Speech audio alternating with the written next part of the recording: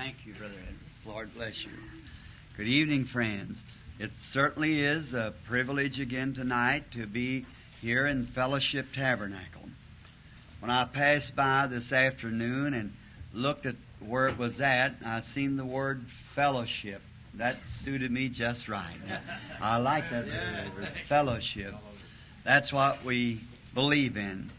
An old friend of mine, which has just gone home to be with the Lord, many of you might have known him, Dr. F.F. Bosworth. Many of you, he was here in Phoenix, I believe, with me one time. A very gallant soul. And he was he was a sainted old man, but had a sense of humor. And he said to me once, he said, I kept talking about fellowship, and he said, Brother Branham, you know what fellowship is? And I said, well, I think so, Brother Bosworth. He said, it's two fellows in one ship. And that's about right. Sharing room with each other. And I've seen many of you put up your hands of knowing Brother Bosworth. Being that you knew him, I'd just like to speak a word of his last moments here on earth. I knowed him for some time, and he was out here preaching the gospel and praying for the sick before I was born. So you can see what age he was. Lord let him live, I think, about 85 years, something like that. And still a gallant old man when he died. When he was 75, I believe it was, he and I were at the Edgemont Hotel in Miami, and we'd had our supper and walked out to the seashore where the waves were coming in to watch the moon come up. And here I was, about 40 years old, my shoulders drooped down, walking out like that, and him about 75, just as straight as he could be.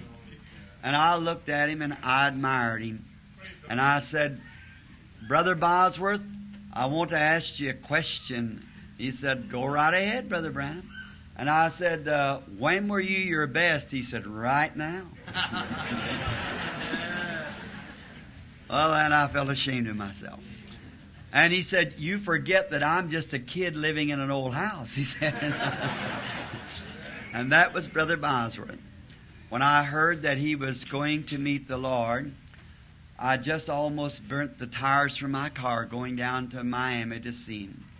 And when wife and I got there, and the Bosworth family and our family had been great friends, and we went in, the old patriarch laying on a little couch, and he had raised up his little bald head, little thin arms, held out to me like that. The tears running down my cheeks, I grabbed him in my arms and I cried, my Father, the chariots of Israel and the horsemen thereof. Because if there ever was an old man that ever put dignity in the Pentecostal move, it was Brother Bosworth. He certainly was. He was a great flower. And, you know, the first thing you want to do is tell me a little joke like that, you know. And I said, Brother Bosworth, are you going to get well? He said, no, Brother Branham, I'm not sick to begin with. He said, I'm just going home. I said, well, that's very fine. We just come off the mission fields of Africa, he and I. He said, I'm just too old to live any longer. He said, I'm going home. And I said, Brother Bosworth, what would you advise me to do? And he said, stay with the gospel.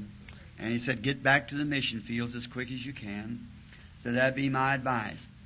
And I said, Brother Bosworth, one more thing I would like to ask you. He said, what is that, Brother Branham? I said, now you've put in about 60 years for the Lord in service, or maybe more. And I said, when was your happiest time in life? He said, right now. And I said, Brother Bosworth, you know you're dying? He said, I can't die. I died many years ago. And he said, Brother Branham, all that I have loved and cared for the past 60 years, I'm watching for him to open that door at any time and come get me.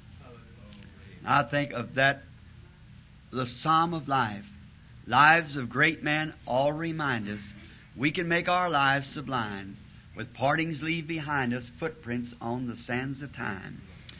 And he certainly left footprints to me. Before he died or went on into glory, about 1 hour or maybe more before he passed away. He had been kind of asleep for a few hours, and his wife, his sons, loved ones standing around.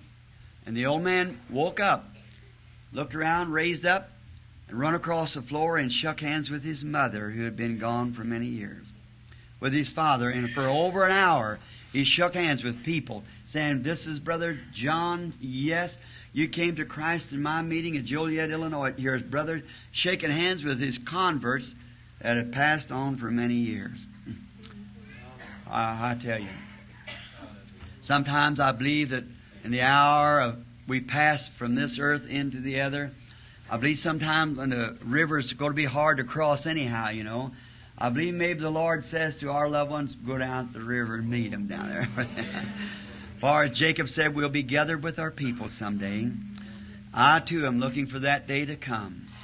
And then when I get through this life here, or God gets through it with me here, and I see that I have taken every fort that I could, went through every briar patch and climbed every hill, I want to look back, see where I've been.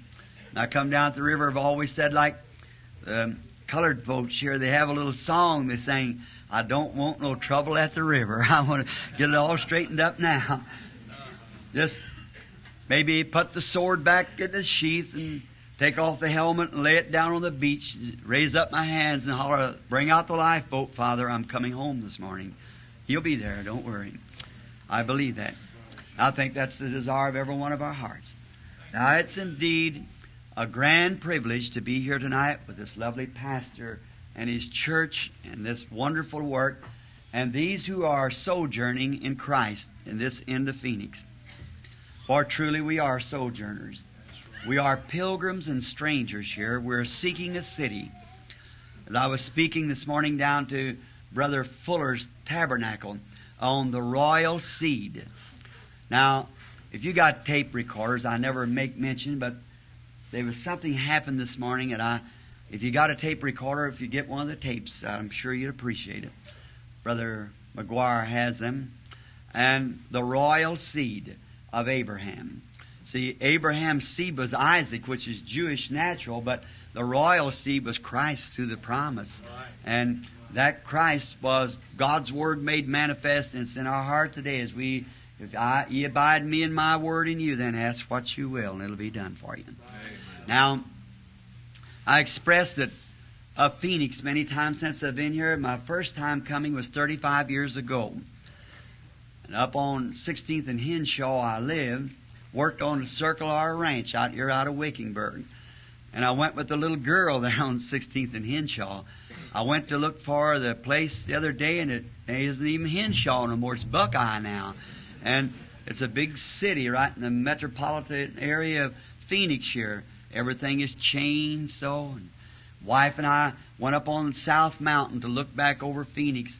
And I thought, about 300 years ago, there probably wasn't nothing here but coyotes, cactus, and so forth. And now it's a great, fabulous city. Now, I said, honey, is it converted or perverted? You can use your choice. To me, it's perverted. Now, because these great buildings and beautiful structures would be fine if men and women were walking up and down the streets with their hands up to God, praising God, and brothers and sisters living like, instead of drinking, gambling, smoking, lying, stealing, beer joints, everything that's evil. In the midst of all that, then wife said to me, "Then, Billy, what are you here for?" I said, "But honey, since we've been sitting here 15 minutes, how many lies has been told through that valley? How many oaths has been taken in the Lord's name in vain? How many cigarettes, how many whiskey drinkings, how many adulteries has been committed? And all through there just in the last little while we're here." She said, "Isn't that awful?" But I said, "Here's what we're here for, honey. How many faithful prayers has went up since we've been here? Ye are the light of the world." That's what we're here for. To put our shoulders with these little churches here. Do everything we can to help it to move on. To be you saints are a blessing to me. I hope that I'll be a blessing to you in visiting here. And when I found out that I get to visit the different denominations and organizations and and the different churches and so forth, the brethren through the Phoenix Valley here, my heart was thrilled.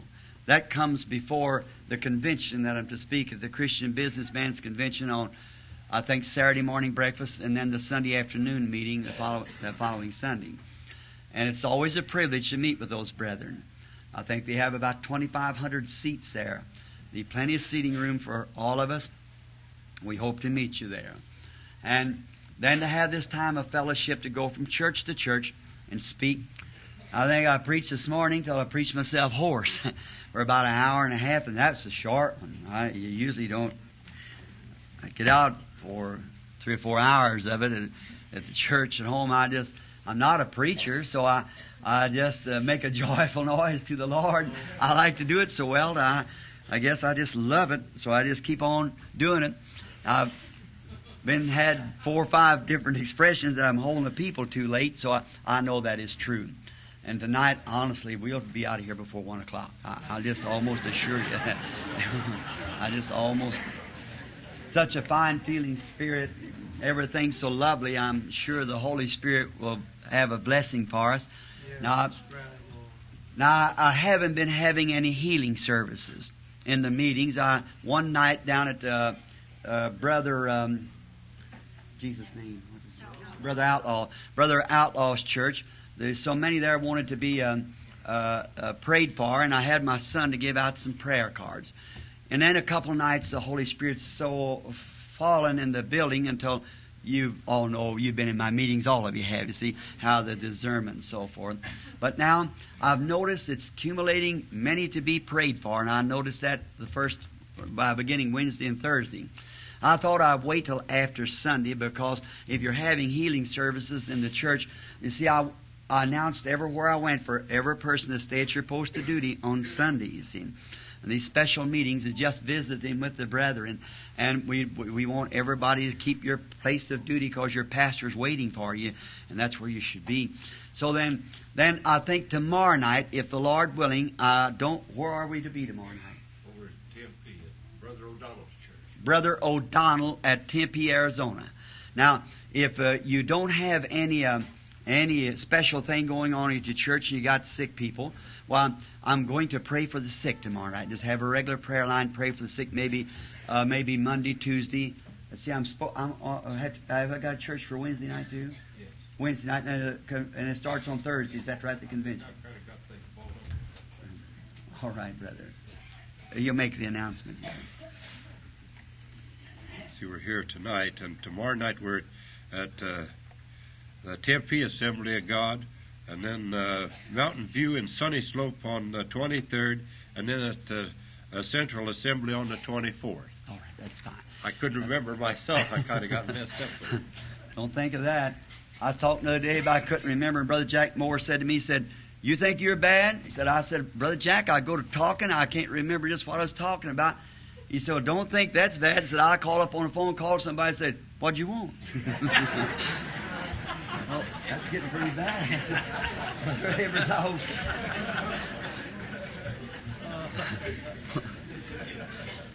So that might sound jokey, which I don't think is right to say at the pulpit here, but God's children are just happy children anyhow, you know. So we just like to.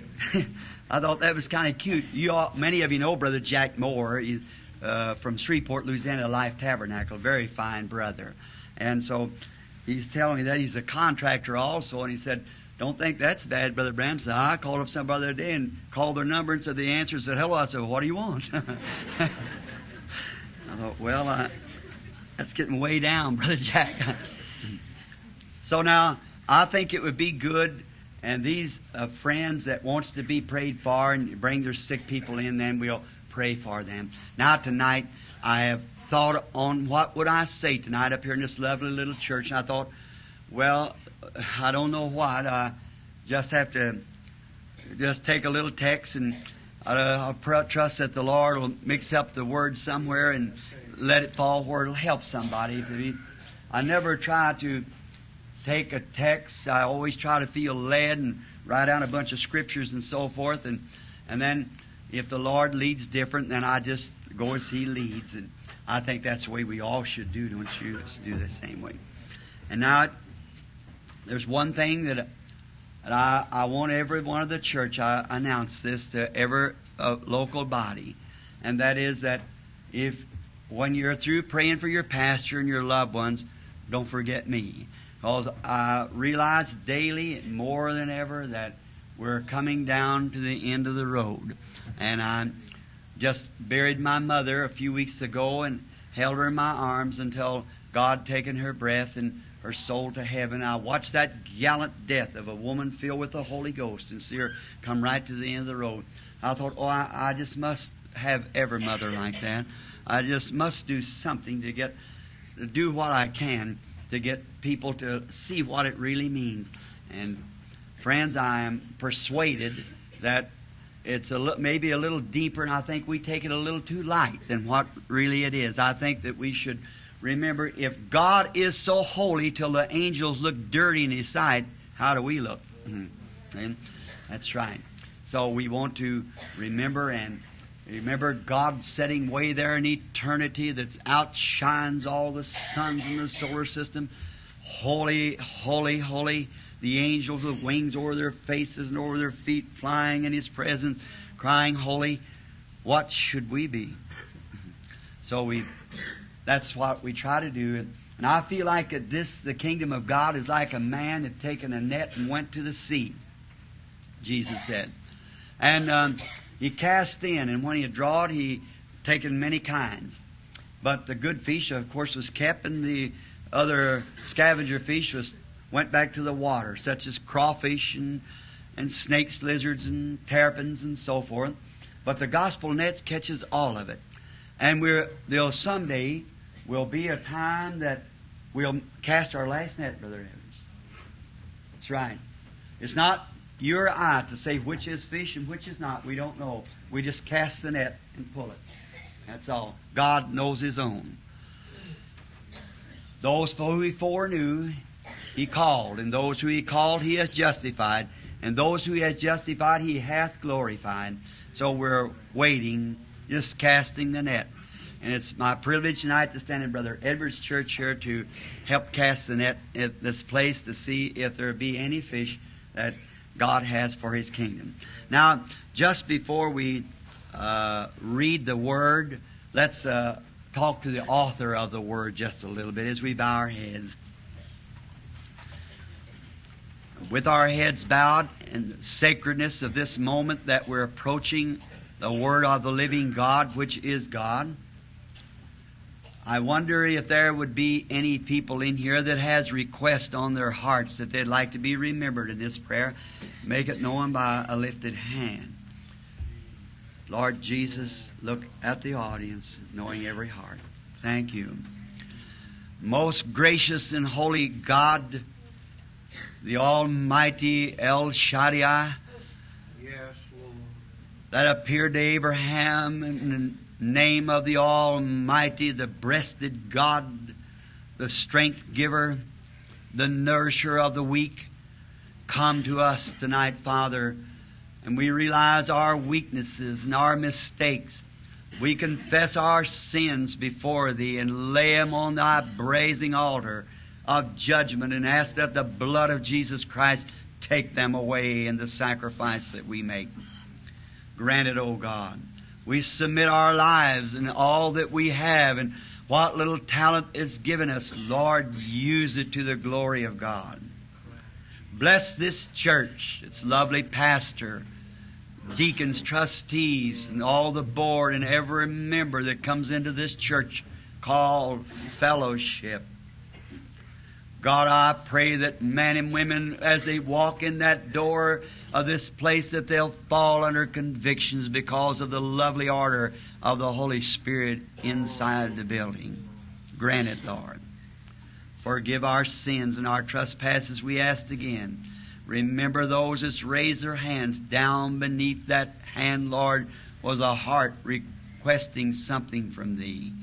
And perhaps maybe only Thee alone could give it. I pray that You'll grant it, Father. Whatever they have need of, give it to them in abundance. If there be any sick, Lord, heal them. If there be any that's falling by the wayside, strengthen that one, that feeble knee. A bruised reed He'll not break, or a smoking flax will He not quench. We know that He would never turn away a bruised reed. He'd mend it. I pray, Heavenly Father, that if there be any spirits that's broken or discouraged, or feeble hands are hanging down and knees bagged, may they be lifted up tonight, Lord.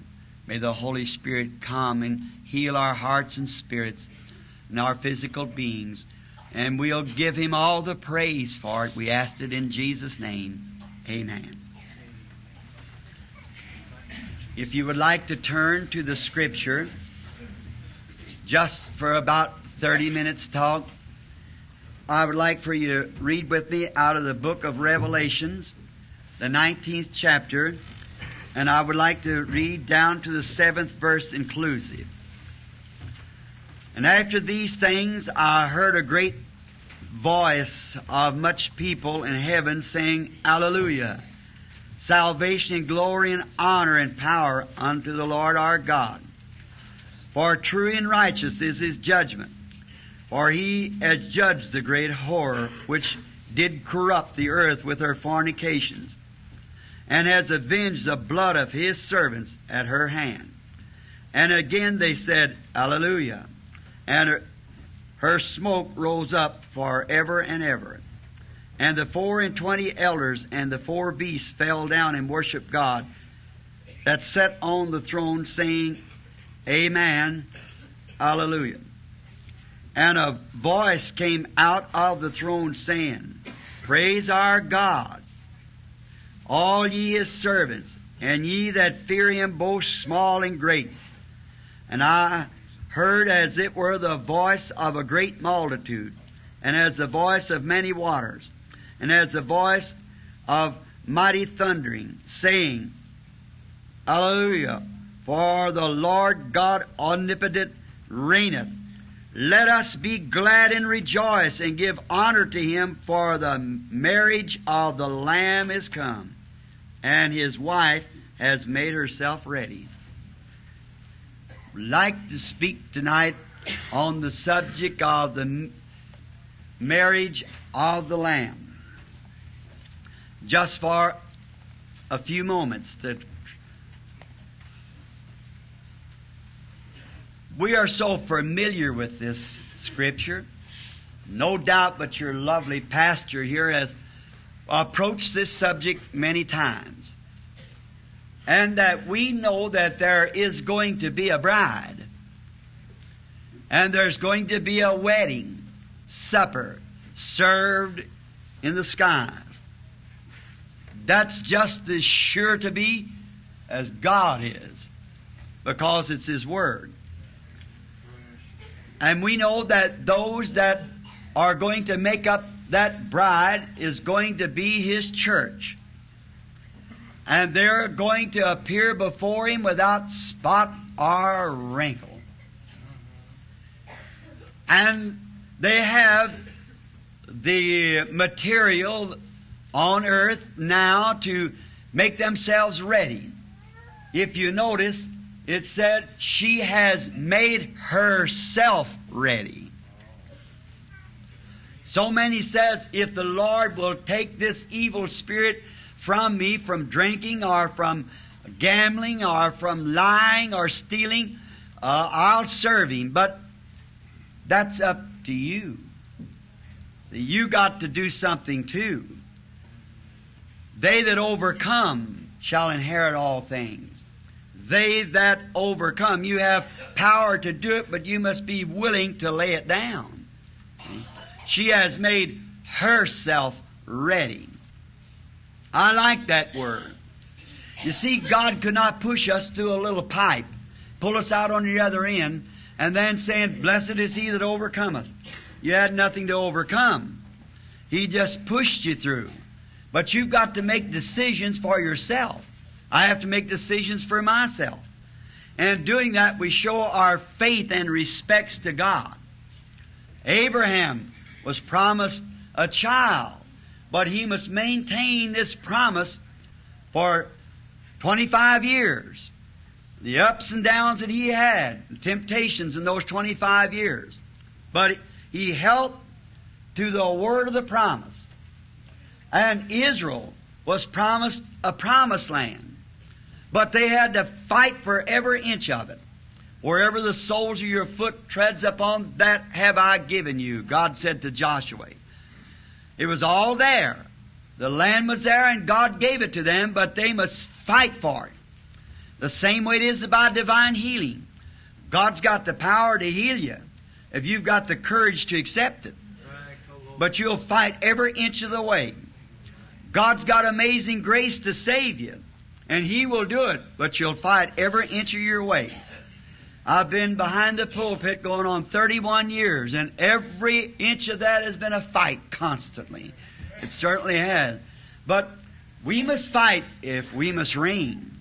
So we find out that the bride has to make herself ready, be willing to lay aside every weight that does so easily beset us, that we might run with patience the race that's set before us. We must lay them aside ourselves. We can't say, God, you come lay them aside for us. We got to do that ourselves. Now, I like to think of weddings. I've had the privilege of marrying quite a few people.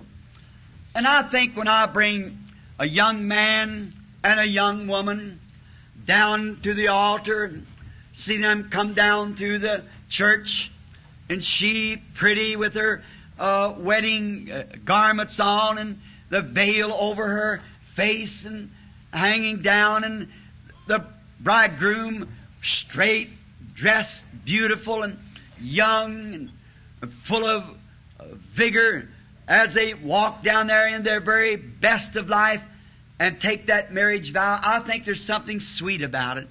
There's something sacred, because that it reminds me that there will be another great wedding someday, when Christ's bride will come walking down the corridors of glory. The bridegroom will have everything ready. There'll be a wedding and a supper. How we love to think of sitting across a table from each other and shaking one another's hands, and tears run down our cheeks. And I think He'll come around and wipe all tears from her eyes and say, don't cry, it's all over now. Enter into the joys of the Lord that's been prepared for you since the foundation of the world.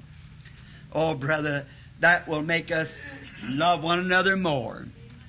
I think that's what's the matter with the church, the bride today, that's made up of all churches that believes in Christ.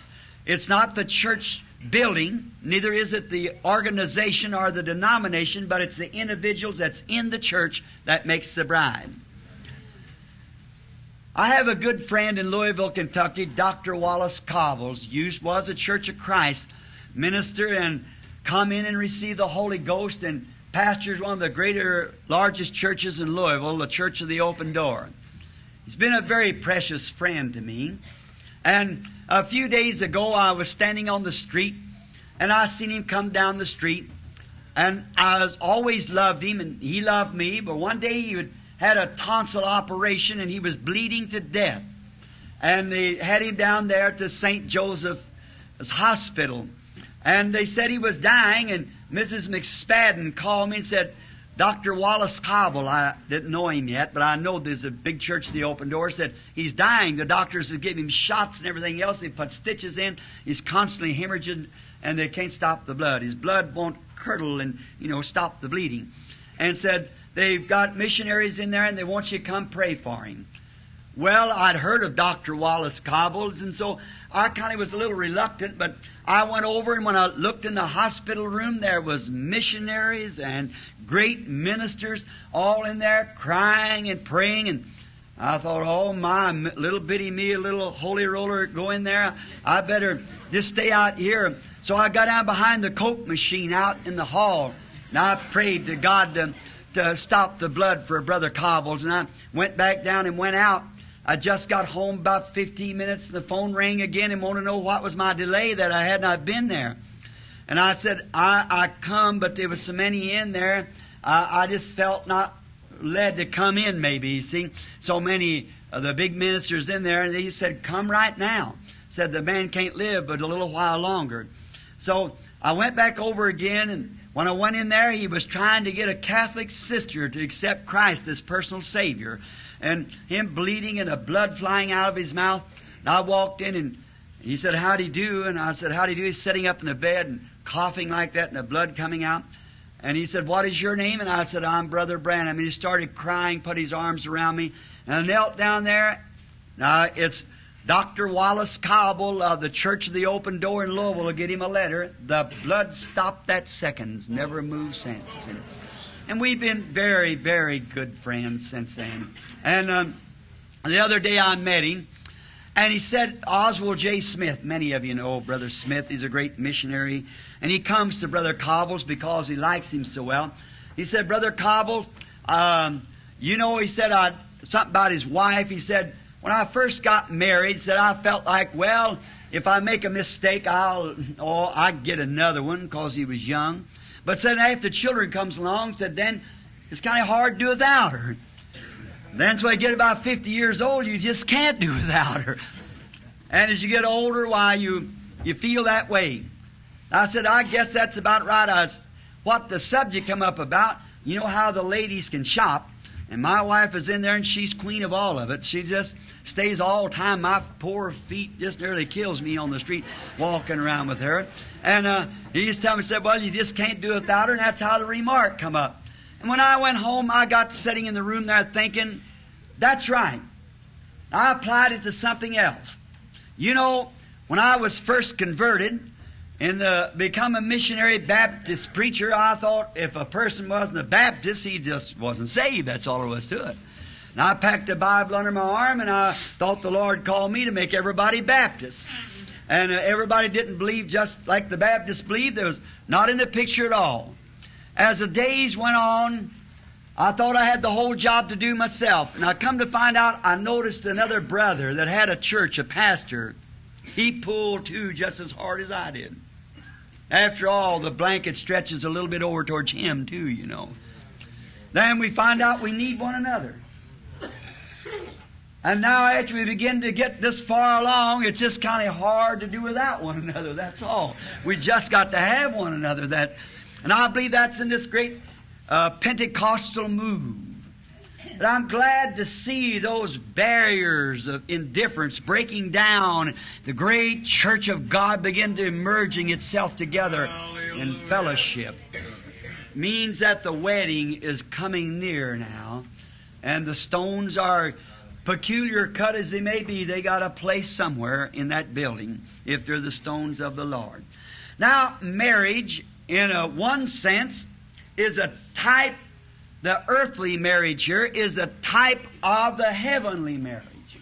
Now let's go over it just for a few moments to rehearse it a moment. The first thing there must be a decision made.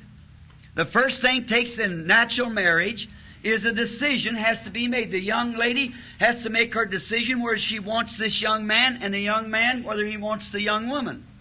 There has to be a decision made. And you have to make it.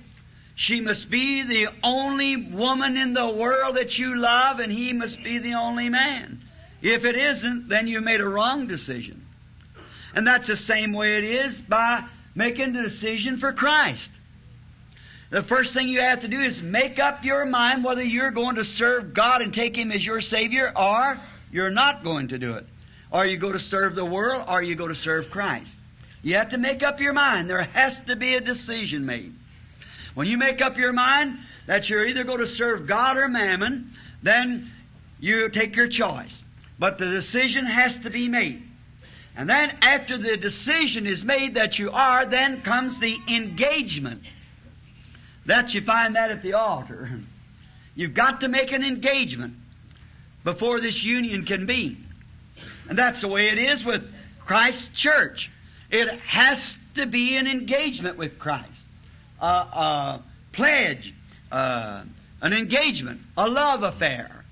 And then the next thing is promises made. There has to be promises made to one another. Like that you make promise, sweetheart, if you'll marry me, I promise that I'll be loyal and true. I will look upon no other woman, or I'll look upon no other man, and I'll do all that as a duty as a wife. If we have children, it'll do all as a duty as a mother. I'll be a housekeeper. All these promises has got to be made, or should be, in a correct wedding. And that's the same thing when you come to Christ. Lord, if you will receive me into your kingdom, I promise. There you are. I'll love you. I'll be true to you. I'll serve you day and night. It's too bad we forget that. I'll serve you day and night. I'll fast. I'll pray. I'll be loyal to you. I'll bring my tithings into the storehouse. I'll pray many times a day. I'll do anything, and I'll pledge all my love to you. That's what you should do. That's exactly right, where you promise that. And it should come from your heart. If you promise your husband that, and not from your heart you mean it, you are absolutely not living correctly with him. It's kind of a crystallized affair. Look here. If you haven't got teeth, and you use false teeth, now that's all right. It's substituting for the teeth that you once had. But actually, those teeth are not connected with you. It's not part of you. If you had an arm amputated, and you put a false arm on, well, that arm is actually not connected with you. It's just stuck on you. See? It's not connected with you.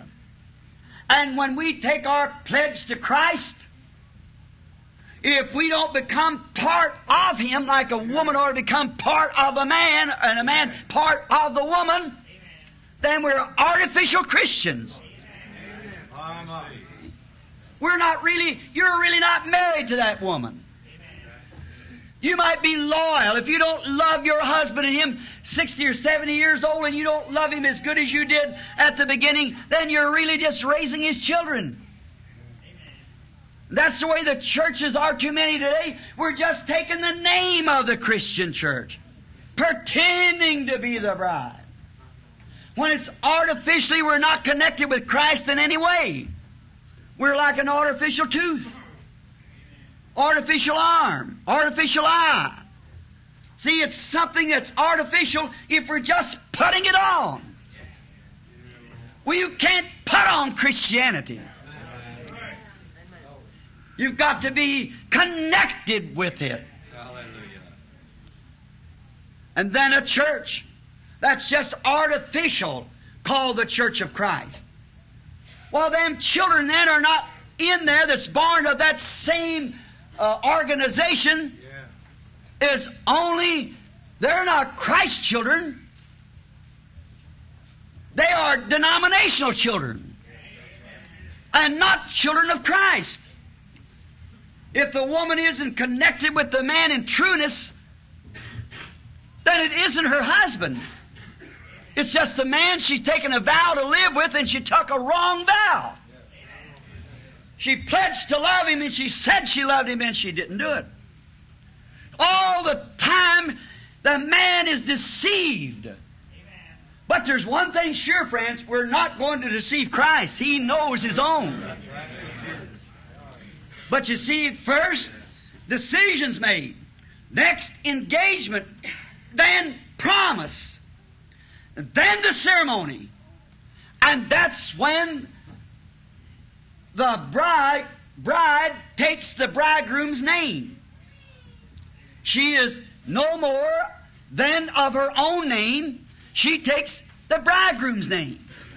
And then when the church has the ceremony, makes her promises, then she takes the bridegroom's name. Then she is no longer a church of the world. She is a church of the Lord Jesus Christ. Amen. I don't mean that by name. I mean that by birth, by nature, by power of God, by the revealed truth of God in the heart, she becomes a Christian church. The great universal apostolic Christian church. She becomes a part of Christ. When she does that, Christ injects into her His own Spirit, His own life.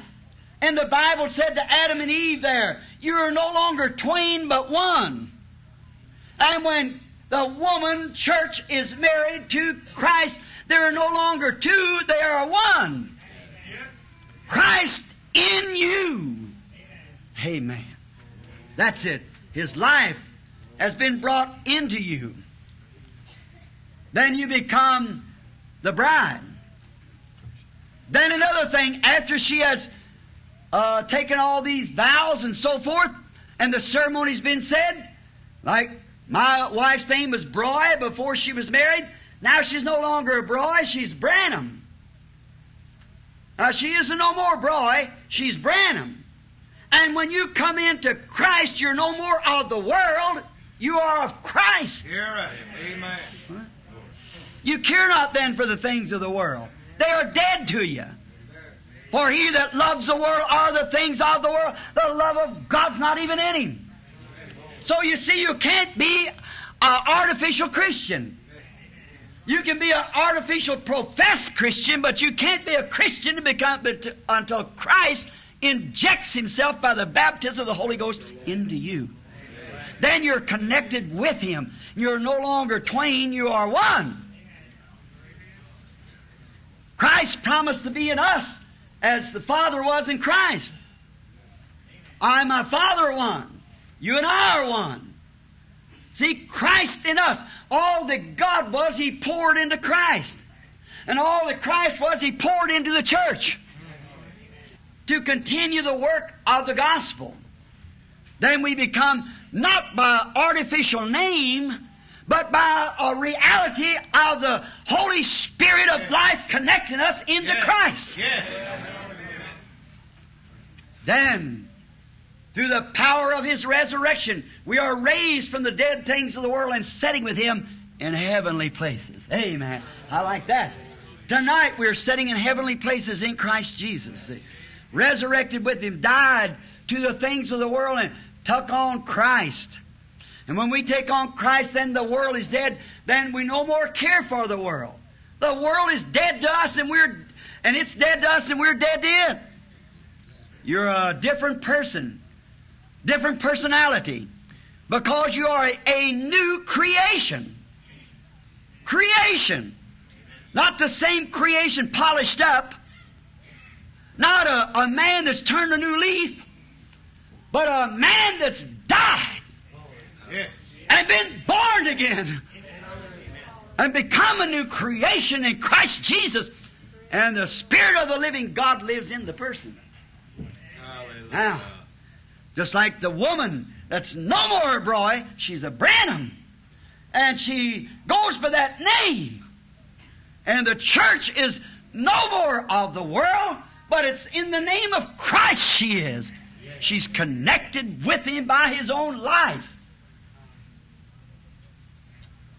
Did you ever read in the Scripture how that the first man God made was a dual person? Adam was both Adam and Eve, spiritually speaking, but when He made the first man in His own image, and God is a spirit. But when He put them in flesh, He separated them. He taken the masculine spirit, put it into the man, and taken the feminine spirit and put it into the woman. Now, when you see a woman want to act like a man, there's something wrong. When you see a man wants to act like a woman, there's something wrong. So it looks like the world's all wrong today. Men are trying to act like women, women like man. That's right. It's true. Now look, it's so perfect that when God took and made a man, and to show that He did not want it out of anything different, the woman was not in the original creation, so she is not in the creation, but she's a part of Adam. She's a byproduct. He goes into the side of Adam, not to make another creature, but taken part of a creature and made another creature out of it.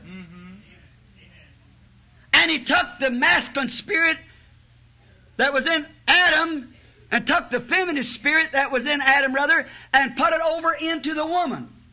So both spirit and body, they become one. Was a beautiful type that what God did at Calvary. He took Christ and connected Him with the church to a riven side.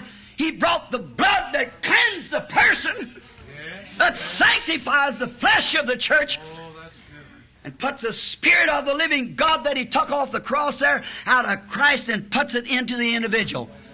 Then they are one. They become one. Christ and you are one. And you and your husband should be one. If there's anything contrary, then there's something wrong with your union. And if there's anything contrary with us to Christ, we don't believe His Word, say, oh, that was for other days, there's something wrong with our union with Him. If you say days of miracles is past, there's no divine healing, there's no baptism of the Holy Ghost, apply that back somewhere, that shows that the Spirit of Christ isn't in you. Because in the beginning was the Word. And the Word was with God, and the Word was God. And the Word was made flesh. And then when His Word becomes prominent in you, then you see it's you and Christ are one then. If ye abide in me and my Word in you, you can ask what you will because it's not you no more. It's the Word of God. Christ in you. You become one. All right. Then another thing after she does that, after she has fulfilled her vows and took her marriage and took her husband-to-be name, the bridegroom's name, then she's heir of everything he possesses. She's the heir of everything your wife is.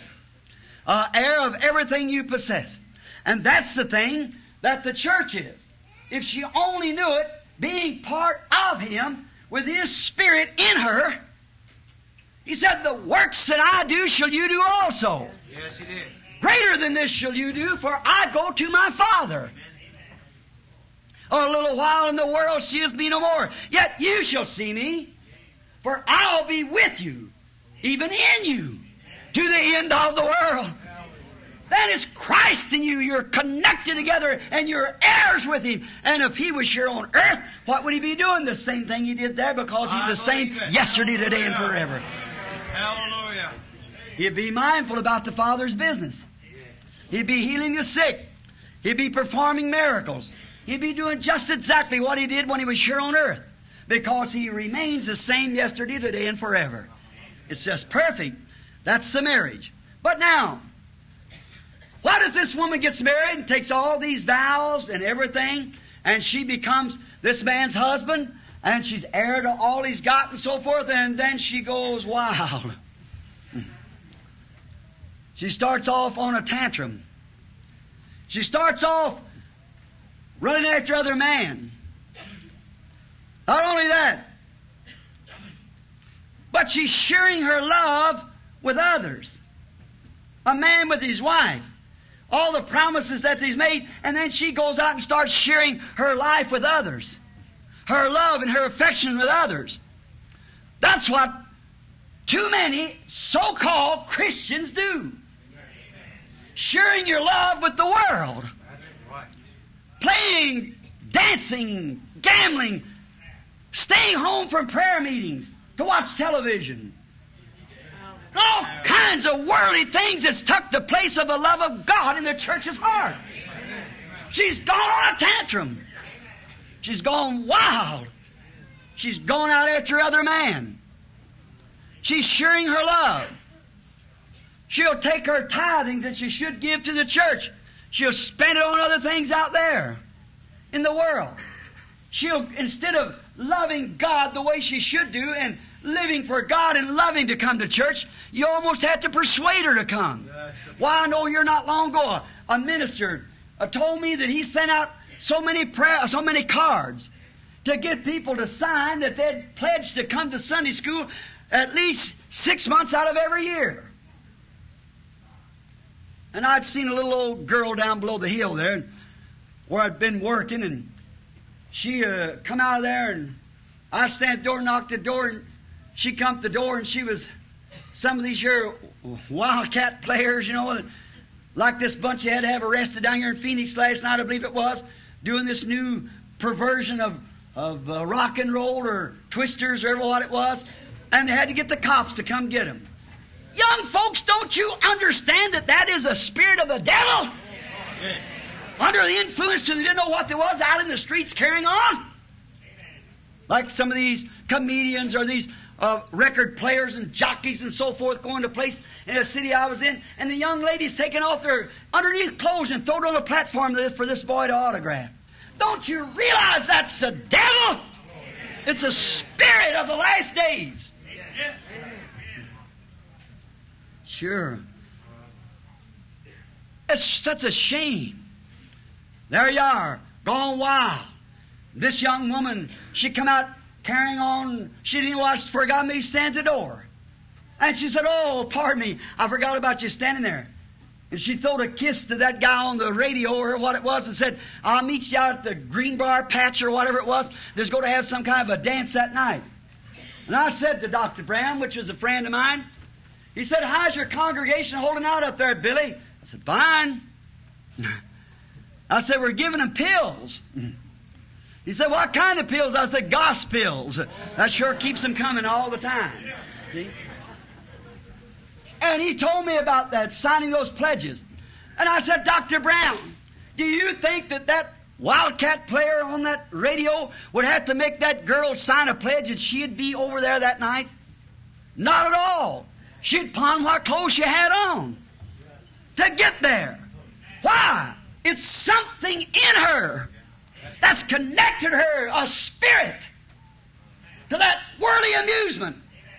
And until the church of the living God, that's called the bride of Christ, gets herself connected with God like that, she'll still wallow in the world in the mire of clay of sin until she's connected with God in such a way till her heart's so filled with glory and power of God until she can't see nothing else but Christ. That's right. That's what we'll have to do. That's the only plan, the only program God has, is to do a thing like that. You've got to be not artificially tucked in. You've got to be born in. Not shuck in or bring a letter to the church, but to be born in the church of the living God by the regeneration, by the power of the resurrection of Jesus Christ that makes you a new creature in Him. Amen. Thank you, Jesus. That straightens it up. That does it.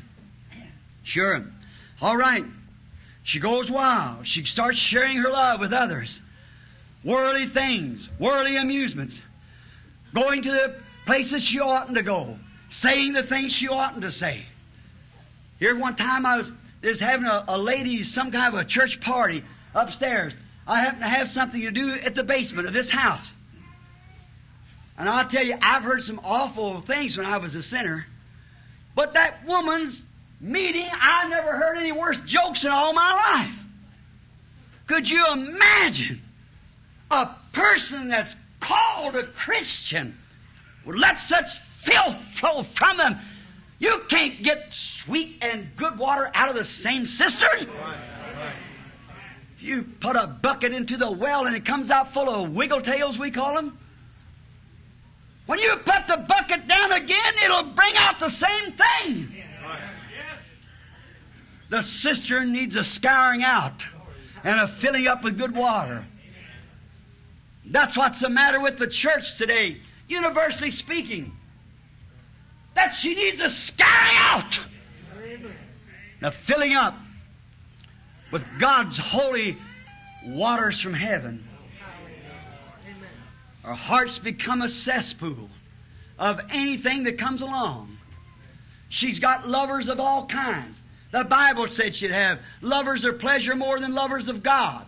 Truce breakers, false accusers, incontinent, and despisers of those that are right. See a woman that tries to live right, a man that tries to live right, he becomes a holy roller. She becomes a fanatic or some old-fashioned something. She's a castaway. She's despised and rejected by the people of this world. That's right. But did you ever notice what the real church is supposed to do? In the Old Testament, when they had the sacrifice, they killed one bird and put the blood of one upon the other. The dead mate. And it flew across the earth, spreading the blood of the dead mate. When the church becomes the real bride of Jesus Christ, she'll carry the blood of Jesus Christ with her, sprinkle it up on the ground, calling, Holy, holy, holy unto the Lord. Her atmosphere, her every bit of her will be of God. Her whole makeup will be of God. You can't expect nothing else. That's why people come to church too. Not to play cards and play poker and dance in the basement, have soup suppers and things like that. That's for the world. And we'll never be able to compare with them, and shame on us for trying it. That's right. That's right. We should preach the Holy Ghost and power and the resurrection of Christ. We've got something they haven't got.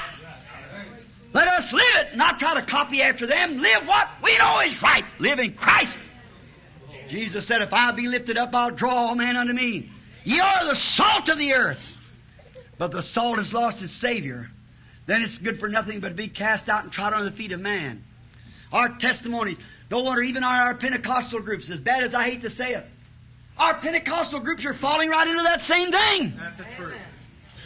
Right into the same trend. And no wonder people say they haven't got what they say they've got. This church of the Pentecostal move ought to be so bound together with the power of Almighty God until the very life of Jesus Christ would be reflected in it. But we want to pattern after the world. We're going to do it anyhow, see? We ought to have our way about it. But we shouldn't do it. It's wrong to do it. The churches, just like the woman went wild. First thing you know, she becomes all right at the beginning. When God gave birth to this Pentecostal church, about 40 or 50 years ago, she lived holy. She was holy. The power of God was with her. But as we go on, we begin to tally after the world. The first thing you know, we got to have a building that's so big, it's got to outshine the Methodist over on the other corner. We got to have something so big, the biggest thing and the biggest thing and the biggest thing. It's a shame. A lot of us get ourselves puffed up when we get the Pentecostal brother, see somebody down in a little mission or a little bitty church, and they go to a big church. We belong to the first church or the big church or something like that. Look down upon them. What you need is the Holy Ghost to deflate you a little bit. That's right, let you know that the real true baptism of the Holy Ghost will make a tuxedo suit, put his arms around a pair of overalls and say, brother. Right. Real old time salvation. The power of Almighty God. Yes, sir, I'll make an old silk dress, put its arms around a calico and say, sister, I love you. Sure will. But we begin to go out with the world, drift with the tides. Our church has. We don't have to talk about the Methodists and Baptists no more. It's ourselves. And that's the truth. It's in our own ranks. That's the reason the Holy Spirit cannot move. That's the reason I say that God cannot put His sanction upon any organization tonight. Because the Gentiles was not taken out as a nation. They were a people out of the Gentiles for His name's sake. God will take individuals. Now, I think our organization does a good work. That's all right, but you can't depend on that. Say, I'm Pentecostal because I belong to a Pentecostal organization. You're a Pentecostal when you get a Pentecostal experience. I don't care if you belong to the Catholic Church. You are Pentecostal. You can't organize Pentecost. Pentecost is an experience, not an organization. And that's right. But we Pentecostal peoples begin to think because we have the name of Pentecost, we can go ahead and live in the world and do anything we want to. We're like climbing Nimrod's tower. It'll go to ashes. Like Adam's fig leaf apron. She'll go back. Like the Siegfried Line in France, Maginot Line in Germany. She crushed. Because there's no other tower, no other stand but the name of the Lord is a mighty tower. That the righteous run into it and are safe.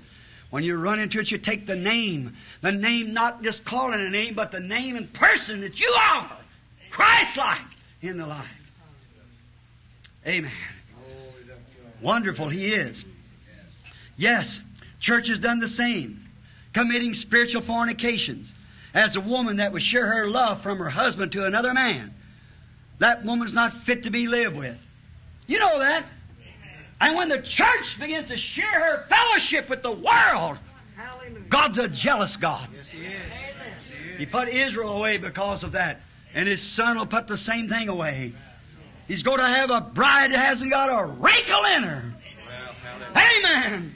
She's wholly washed by the blood of His own self. That's right. So we see where we stand. The wedding getting ready to come.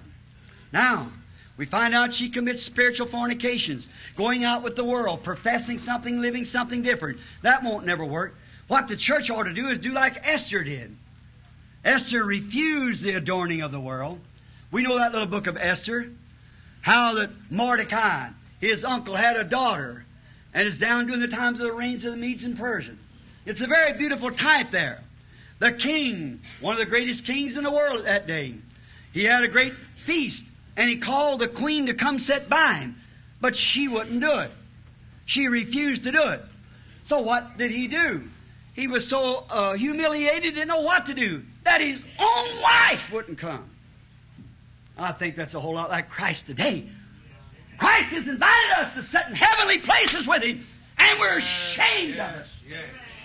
Many people are ashamed to say they've got the baptism of the Holy Ghost. Pentecostal people. That's right. They're ashamed to say it. We're ashamed of Him. And so the queen wouldn't come. She refused to come. It humiliated Him. His face turned red. Everybody knows that. I wonder if Jesus' face don't turn a little red too when He calls on us for a work. Calls on the Pentecostal movement for fellowship and brotherhood. And we're so tightly organized in little groups that we won't bend for the other. We're so getting so whirly and things like that, we're getting ashamed of the name of Pentecost. Some people are afraid to say, well, I belong, I'm a Christian, but I'm glad that I got a Pentecostal experience. Amen. I'm glad to bear the name of Jesus Christ. It's the greatest privilege I ever had, to say I'm part of Him. Now, we find out. Then he got some consultants to ask, what must he do? And they said, if this goes on like this, all the rest of the women throughout the country will take the example of the First Lady, of course. That's what's happening tonight. I look at some of these women, I hope I don't hurt your feelings, and yet I hope I do. Trying to be this here First Lady stuff with these waterhead haircuts. I've never seen such a thing in all my life. The other day, there's a woman come up in a store where I was waiting for my wife, and that woman's head was that big, and she had green paint under her eyes, and I said, go back, booger man, I'll be good. It was awful. It would scare you. What is it? The First Lady. It's a First Lady. That's it. And they take an example by that. And let me say this now, I didn't say it jokingly, but in a parable that you'd see, that's exactly what you older Christians are doing for these younger. That's right. Exactly right. Yeah, I ought to say that again. You're supposed to be examples. Right. You Pentecostals that profess to have the Holy Ghost, you're to be an example for the Methodists and Baptists, Presbyterians. Yes. Not like the First Lady, but like Jesus. You're supposed to be. He tells you in here what to do, how to do it. We must follow His rules and examples. But that's the way we find it. Now, Esther, this queen, she wouldn't listen to it. She wouldn't come. Humiliating. He said, if this First Lady of the land sets an example like that, all the rest of the women will do it. So then when a man calls for his wife, she'll say, go jump in the river. Boy, he really foretold America, didn't he? Now, we find out that in doing so, then there was a man that had some wisdom about him, come up and counsel with the king. He said the thing to do is excommunicate her and send out to the nation and call in all the virgins that there is, young virgins, and there pick yourself a wife. It pleased the king. So he sent out the chambermaids and so forth that went out to pick all the young virgins, the beautiful women, throughout all the kingdoms and the provinces that he was over, which was the greatest in the world. And when he did, it come to this little Jewish girl. She was rather a kind of an offcast. Because like the Gentiles, you see, she was cast off to one side. And she had no father and mother. And Mordecai, her uncle, was raising her. And she had to go to qualify. And so what they did, they had to take these girls in for purification for so many months. They had to perfume them and do all kinds of an adorning and fix them all up so they could go before the king. Now, that's just about the way the world wants to fix the church today. Adorn it up with the world. Pattern after the things of the world. Trying to get more members. Taking in anything in their fellowship. It's a pitiful thing. One organization trying to beat the other and take anything in for a member. You might take them in this organization, but they'll never come into the fellowship of Christ until they're cleaned up and born again of the Spirit of God. It's true. They might have their name on a book here, but not up there. In the Lamb's Book of Life till it's wrote with the blood of the Lord Jesus. All the women, they fixed themselves all up to look pretty, and I imagine they got really some looks on them. Maybe after the First Lady and so forth, they got themselves all fixed up because it's going to appear before the king. Now, I think that's about the whole lot's getting the matter with our churches today. They're trying to fix themselves all up worldly, having worldly entertainment, worldly things in it, doing things that's out of the world, associating in the world, thinking they can meet the king. God don't care about that. He hates that. Right. But we want to act like the world. Some of our churches, that I've said, let down the bars, taking in deacons and so forth in the church, and sometimes pastors that's married 4 or 5 times, and some of them that smoke cigarettes. Say they'll get over it, they'll be all right. Get a man out of a bar room one night and put him in the pulpit the next night. I don't believe in no such stuff. I believe a man's got to be proved. Amen. That's right. Amen. Proved. I tell you, a lot of times I believe in the baptism of the Holy Ghost, I believe in speaking in tongues. But I think we lay too much emphasis on that. A man can speak with tongues and a woman speak with tongues, and if her life and his life doesn't compare with what tongues you're speaking in, then it's the wrong tongue. Because the Holy Spirit will make you act like the Bible. It'll bring you to the fullness of the stature of Christ. You take a person that speaks with tongues enough temper to fight a buzzsaw and talk about the neighbors and everything like that. Why, would you call that the Holy Ghost? It cannot be. No, sir. The Holy Ghost is meekness, joy, peace, long-suffering, goodness, gentleness, patience, faith. The Holy Ghost. That's the fruit of the Spirit that the Holy Spirit bears in the church of the living God. Sweetness and humbleness, humility, love one for another, long-suffering. If a brother's gone wrong, don't just beat him or something. Go after him and see if you can get him back. Don't wait for the preacher to do it. You do it. Somebody else. Preacher can't do it all. Neither can the deacons. Everybody's a member of this body of Christ. Should go after one another. If we got the Spirit of Christ in us, He taught the great parable. He left the 99 and went after that one. That's what we're supposed to do. But we say, oh, let him go. We never should do that. We should be gentle, forgiving, long-suffering. That's the fruit of the Spirit. Now we find ourselves in that Esther, after they put her in one of these places to get herself all fixed up, to make her show before the king. She refused it. She didn't want it. She wanted to go out just like she was. Amen. We got today that churches that wants to act like the world, or because we get big. God said one time when he was little, they served him. But when he got big, then they forgot him. That's right. When we had a tin pan down here on the alley somewhere with a tambourine beating it on the back of our hands and an old guitar strummed it and having a street meeting, you were humble. But when we get to having $3 or $4 million buildings and great big things like that, then we get so arrogant we forget about that. That's right. Polish up with the world. I was into a place the other day where a holiness brother, there's a bunch of people working for him, and if every woman come out of there at coffee time to take a coffee break, every woman in there had short hair and wearing lipstick. Now you say, Brother Branham, you ain't got no business saying that. I have. The Bible says that. That's right. A lot of the Pentecostal women wearing clothes that pertain to a man, and God said it's an abomination in His sight. That's right. How do you expect to go to heaven like that? It shows that the Holy Spirit isn't in there. If the Holy Spirit is in there, it'll condemn you. Right. Oh, you might shout, speak with tongues, run up and down, dance in the Spirit. I've seen Hindus do that and Indians and everything else. I don't mean nothing unless there's a life to back up what you're talking about. Power of the Holy Ghost to make godly, living people. That's the bride of Christ. Esther was become a bride, so she didn't want none of the adorning of the world.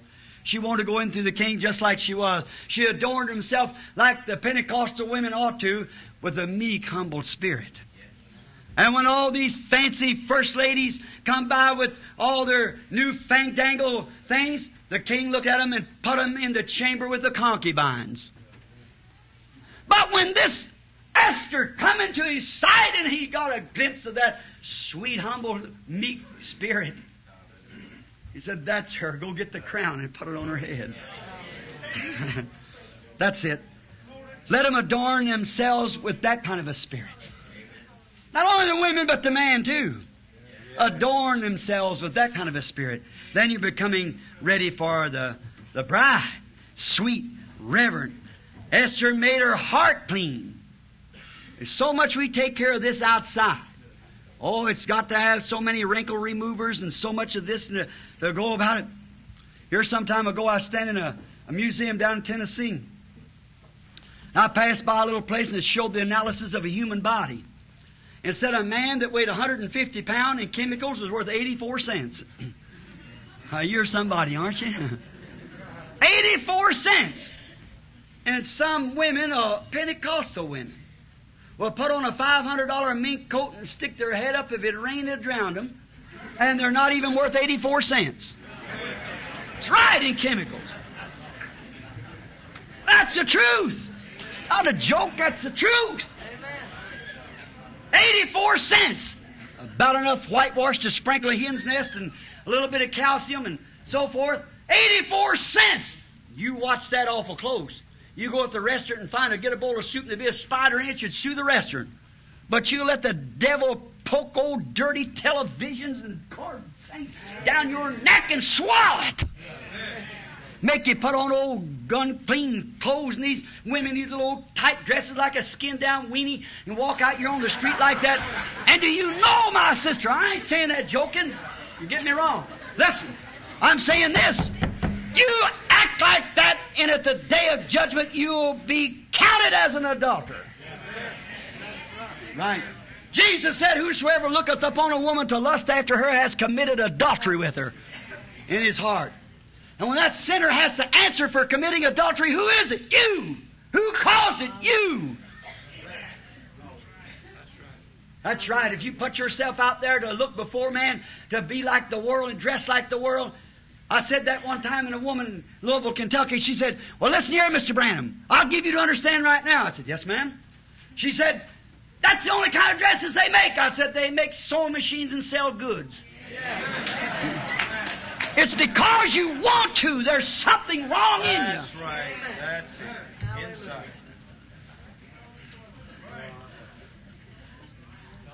That's exactly right. You do it not because it's a fashion. You do it not because you have to. You do it because you want to. You smoke because you want to. You don't have to. I think the silliest thing I ever seen was a woman going in the street like you see everyone in an automobile with them cigarettes up between her fingers. Well, that's a disgrace. That's the biggest fifth columnist move we got in the nation. When the doctors and medical science says it's full of cancer and everything else, and they suck right down on them all the time. See a woman supposed to be a Christian stretched out there on a bank with mixed bathing, with a bathing suit on, stretched out there. I got 2 girls. I don't say they wouldn't do it. They say they're getting a suntan. They'll get a suntan if I'm living. It'll be the son of Mr. Brandon with a board about that long. I believe it's wrong. Then we call ourselves, oh, we're a member of the Pentecostal church. Oh, shame on you. Right?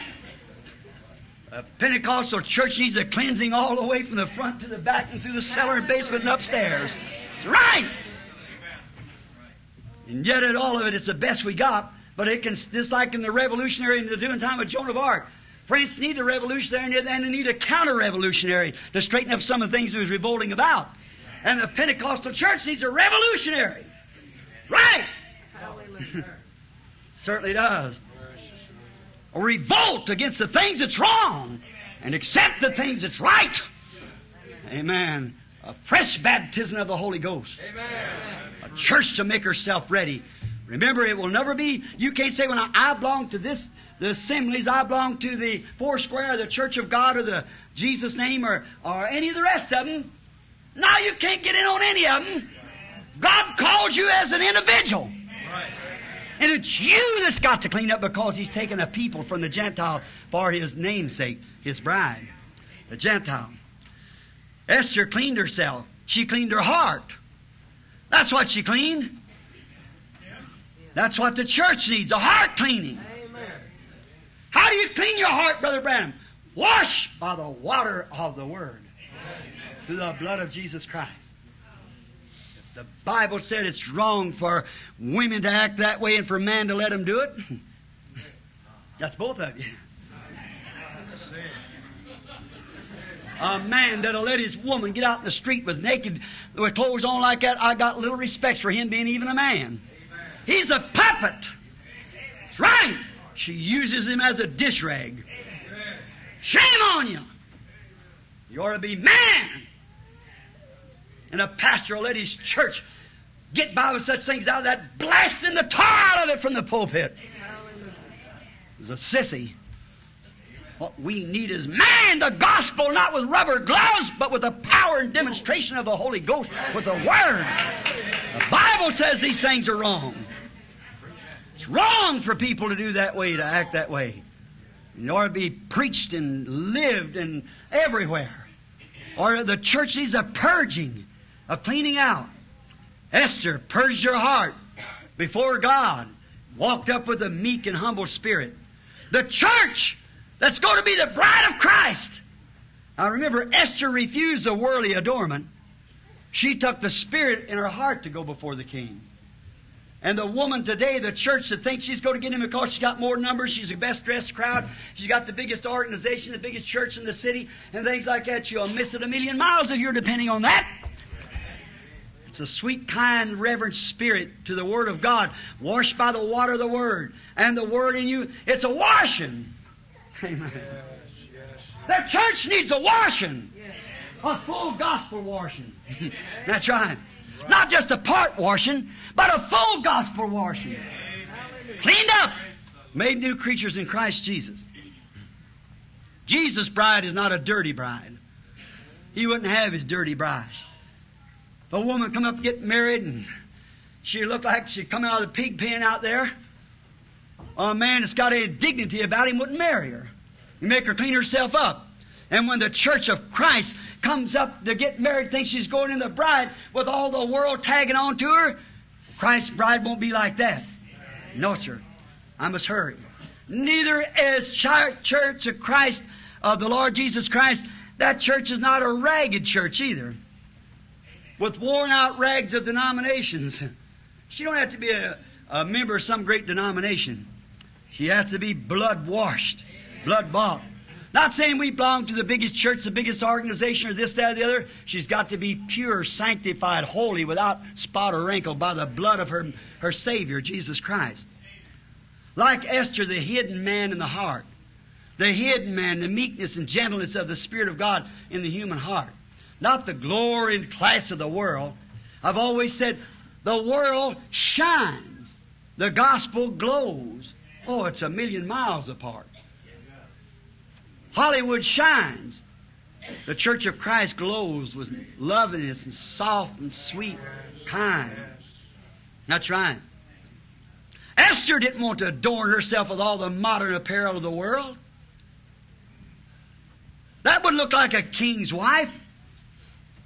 And we wanted to be like the world, and would that look like a holy man's wife? We as the church of the living God adorn ourselves with the things of the world and then look like a holy man's wife? Would that look natural? If you've seen a man today that's supposed to be a holy man, here come his wife down like the first lady. One of those great big hairdos out like this, and red stuff on one side and green stuff on the other side, and look like she's been hit in the mouth with a paintbrush and all these kind of things like that. Walking down the street in little wiener-type clothes like that, and heels about so high, twisting along, mincing down the street, and say, that's a holy man's wife. I'm not telling jokes. I'm only making statements. I come to one of our great Pentecostal moves here not long ago. I had a tent set up. And the pastor said to me, he said, my wife is the organist. I said, that's good, brother. Do you mind her playing? I said, no, sir, I sure don't. And he went to the manager. The manager said, Brother Baxter said, that's all right. He said, Brother Brandt, come over here. I want you to meet my wife. And I went over there. Please forgive me. See, I'm not trying to make a remark. I'm trying to make a statement. See? And the woman had one of these here manicure, I don't know, well, that stuff, you know, all fixed up, and I never seen such in my life. And a dress that was way down in here, and no back in it, and hardly any bottom in it, and I never seen such a look in my life. And she had great big earrings hanging down like this, and a whole lot of stuff on. And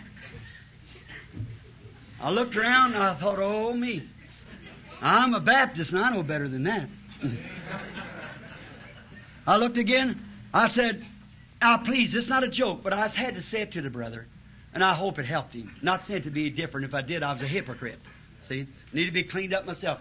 I said, Mister, did you say your wife was a saint? Said, oh, yes. I said, she looks like a haint to me. I said, I never seen such a sight in my life as a minister's wife. That don't look like the wife of a holy man. And neither does the church of the living God, depending on her fashions. Her tea parties and bunco parties and card games and dances and social. Adorning herself like that would the world look like a holy God's bride when she smokes cigarettes and dances and parties and soup suppers and cocktail drinking and all like that and say they're the bride of Christ. It looked like a holy man's wife to me.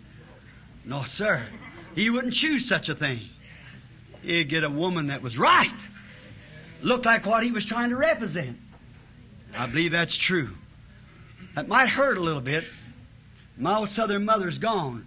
When I was a little boy, we used to didn't have nothing to eat hardly. We had black-eyed peas and cornbread. I don't know where you know what they are or not. So she didn't get to have any grease through the year, and we'd almost have to take a big old pan like that and put meat skids in it. We'd get where they'd cut a butchers would cut the meat off and give us the skin, and we'd render it out to get the grease and pour it on there. Every Saturday night, Mama said we needed a dose of castor oil. And I just can't stand the stuff even yet.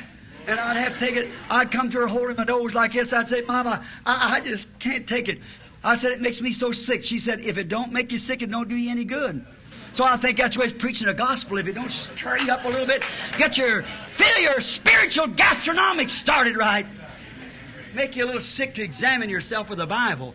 See if that old temper and selfishness, ungodliness, love of the world, television and things at night, leaving the church set empty and the pews set empty when you ought to be out there like Jesus. If you got His Spirit in you, trying to get everybody in the country to come to your church to receive Christ. And we call ourselves then the bride of Christ. Oh, what a pity, friend. The hour has come. His bride has made herself ready. Oh, made herself ready.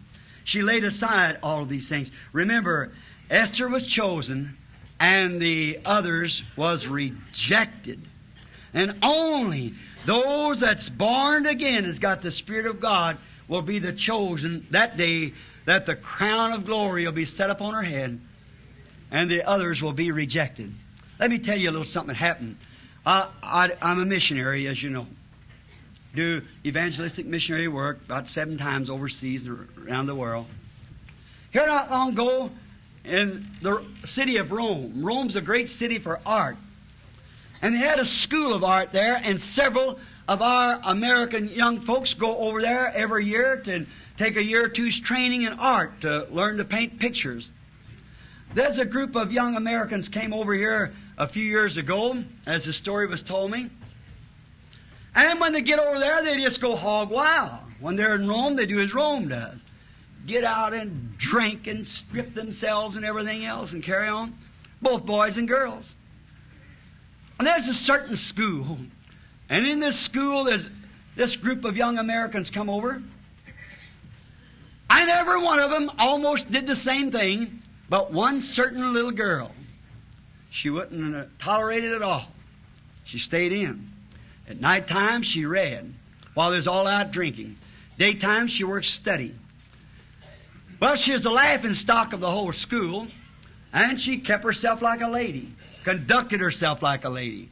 Although they were young Roman boys and everything around trying to get her to go out, she refused it.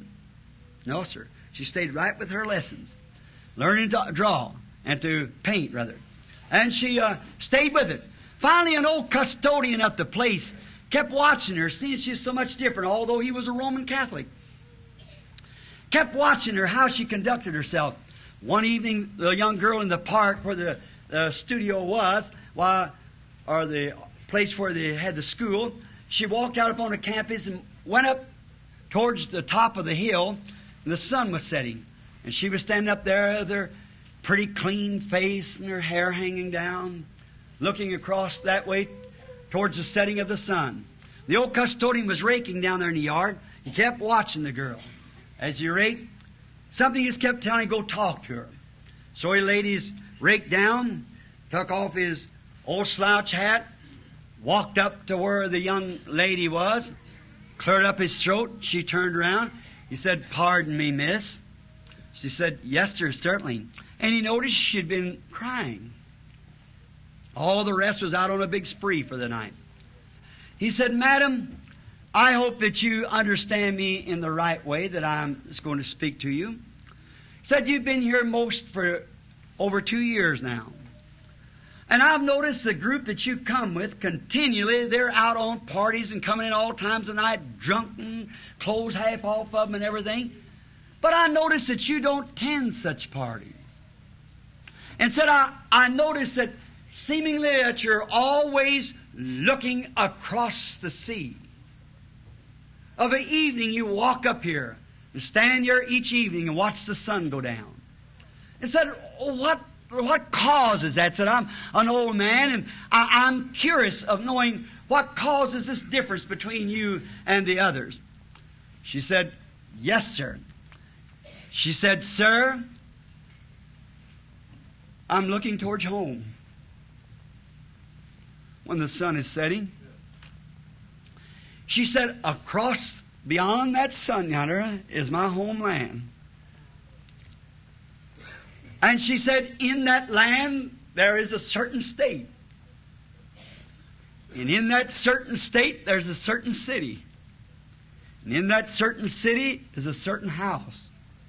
And in that house is a certain boy. She said, he too is an artist. When I left to come over here, I pledged my love to him. We're engaged to one another. And she said, no matter what any of the rest of them does, that has nothing to do with me. She said, I promise to live true and right. And she said, I'm longing for the day that when I feel myself on the top of the wings of that big plane, that'll take me across the sea and set me down at the airport where he'll meet me. He's building a home. And we'll live together in that land. And said, that's the reason I act the way I do. I'm true to the promise that I made a boy. And he's true to the promise that he makes me. Said, I hear from him now and then, and I'll write to him. And said, corresponding with one another, we're still holding our vows, waiting for the day we meet. Oh, how that would do for a real Christian. To get away from the things of the world And someday you talk about coming into the port on the wings of a dove. He's coming for a bride.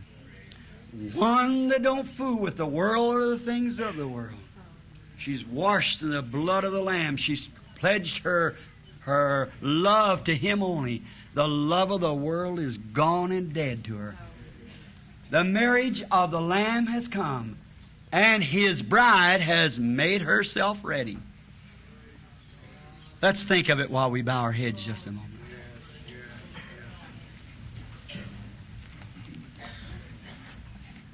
Someday,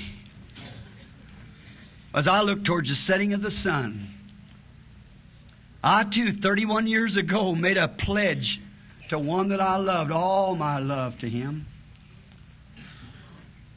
I've always tried to hold up for Him and His Word wherever I go. Now I know there's many others sitting in here like that, waiting for the day that when the old ship of Zion shall come into the port, pick up our souls and take us in the presence of Him who we love and has pledged our love to. There may be some in here tonight who's never made that pledge. There may be some that's made it and broke it. If you're in that condition tonight, friend, why don't you just come back tonight and renew your pledge? And if you haven't make it, why don't you come and make it tonight? Say, Lord Jesus, I love you. Remember, if you have already made your pledge and still mingling with the things of the world, Jesus will not have a bride like that. He will not have one that's adulterous. All your love must be to Him. And if you love the things of the world and the fashions of this world better than you love God, then you have not made yourself ready. Is that person in here tonight, while we have our heads bowed, would raise up your hand and say, Brother Branham, pray for me. I do want to be that way. I want to be part of the bride. And I know I'm doing things that I shouldn't do. Pray for me. God bless you, my Indian sister. God bless you, sister. And you, my brother. You, brother. Anyone else, raise up your hand and say, pray for me, Brother Branham. I know I'm not right. Now be honest with yourself. Look back at your life. You have to look back before you can go forward. Look what you have been. Look what the Spirit that you've got has made you do. If you proclaim to be a Christian, and you still mingle with the things of the world, brother, sister, how can you but be blind if you don't see that you're wrong? Someone said the other day, said, Brother Branham, you ought to leave off of people like that. Said, people call you a prophet. I said, I'm not a prophet. Said, but people think you are. You ought to be teaching these women instead of telling them to wear long hair and right kind of clothes and things like that. You ought to be telling them how to get spiritual things. I said, how can I teach them algebra when they won't even take ABCs to kindergarten? Haven't even got the common decency to clean themselves up. Calling a bride of Christ. I'm not saying that irritable. I'm saying that in godly love. As I said this morning, if I see you going down the river in a boat and see you're going to hit the falls, that boat won't take it. Me screaming at you and hollering at you, I'm not trying to hurt you. I love you. Because if you don't, your life will be lost. Is there another? Raise up their hands before we pray. I see you back out there. God bless you. And you know your life shows you're wrong. You still love the world more than God, then there's something wrong somewhere. Look at you. Out in the rooms, out there, raise up your hand. Say, pray for me, Brother Branham. God bless you. God bless. That's right. Honest to goodness. I admire sincerity. That's what's the trouble with the Pentecostal church today. We haven't got that real sincerity we used to have. We haven't got the audacity to come and say that, admit we're wrong. The devil's just got such a hold on the church until it's just wallowing in the muck of the world. Don't do that. Your own life proves that you haven't got what you say you got. Then why not confess it? He that will confess his sin shall have pardon. He that hides his sin shall not prosper. You can't hide it. God knows all about it. And if you see and know that you're not living right, then why not confess it and come out and let it be clear? Some people's sins go before them. Some follow. Let mine go before. Let me tell all of mine right now. Let God get it right. That's what we ought to do. There's been about 6 or 8 hands go up. This surely is more than that in this little church tonight of 100 or 2 people here, or maybe 150. God bless you, young man. Now, God bless you, lady. God bless you, sister. That's right. God bless you, son. That's good. Pentecostal women used to not cut the hair, but they do it today. What happened? You used to not wear makeup. Your mother didn't if she was Pentecostal. What happened today? Because we're wallowing in the things of the world, and the world looks at us and we claim to be a holiness church. What's the matter? We don't look like the bride of Christ. How about you man out there? Same thing. Brother, shame on you. Heavenly Father, when I look out across and make an altar call in such a way as that, rebuking, tearing down, seems like it's harsh, but inside him is bleeding. When I know we're nearing the end, these little boats is going to crack up one of these days. Death's going to strike in the struggles. And how many times have I been called by their side and hear them say, "Oh, Brother Branham, if I could only live it over again." Then while these are able, Lord, to make it right, I'm trying my best. God, may the Holy Spirit reveal it to the people that I'm only trying to help them. Not to scold them. But as Paul said of old, God, I don't want them to be hurt, but I want to hurt them enough that they'll see where they're wrong. I pray that you'll grant tonight these people in raising their hands with even enough respects to recognize before God that they're wrong and they want to be right. Seek and you shall find. Knock and it'll be open. But if you never knock, how is it going to open? If you never seek, how are you going to find? Let the Holy Spirit, Lord, bring these people to a full surrender to God tonight. And may the great Father of our Lord Jesus Christ sanctify them soul, body, and spirit, and place them into the body of the Lord Jesus Christ, for the marriage of the Lamb is at hand, and His bride has made herself ready. Oh, Lord, may this be the night of preparation, for tomorrow may be the day we meet Him. We don't know what hour we'll be called on to meet Him. Grant it, Lord. Now, while I'm praying and you got your heads down, everyone that's raised your hand, if you're deeply sincere with that, and you really mean it, and you're not ashamed to let the people know that you've been wrong, you're going to have to stand with them at the judgment anyhow. And God has put enough conviction on you that you know that you're wrong. Here some time ago I was preaching something like that. I spoke to a young lady standing back there. She looked horrible. A minister's daughter. And she met me outside the church, and if she didn't comb me down, she said, "You ignorant thing." Little sassy, painted up lips, short bobbed hair. She said, "If I want somebody to talk to me about that, I'll get somebody who's got some sense." Said, "Don't you never come into my father's pulpit and preach a thing like that again." I said, "You mean to tell me your daddy, a good honest Baptist preacher as he is, and wouldn't preach against that?" She said, "He didn't hire you to come here." I didn't hire me at all. I come by invitation. She said, "I'll never forgive you for it." I said, "That's up to you. I only followed the gospel." Rose bushes was blowing there in a little wind. Beautiful young woman. A little later on, about a year later, I passed through the city. I seen that same young lady with her skirts hanging down, smoking a cigarette, going down the street. I thought, that's Brother So-and-so's daughter. I walked across the street, see that I couldn't get to her. She looked up to me, smoking this cigarette, blowed it through her nose. She said, "Hello, preacher." An ungodly slang to it like that. And I said, well, well. She said, "Take a puff off of my cigarette. Be a man." I said, "Aren't you ashamed of yourself?" She reached down in her pocketbook, said, "Then have a cigarette." I said, "Shame on you. Shame on you to offer God's servant a cigarette." She said, "Then maybe you take a drink out of my bottle." I said, "Please don't say it." I looked at her. I couldn't keep from crying because her daddy's a good man. I looked at her and I thought, oh my. She thought she had plenty of time. I started to walk on. I couldn't keep the tears out of my eyes. I walked on. She said, "Wait a minute." I said, "Yes, ma'am." She walked back, was almost ashamed to be talking to her on the street, people passing by. She walked up and said, "You know what you told me that night?" I said, "I'll always remember it."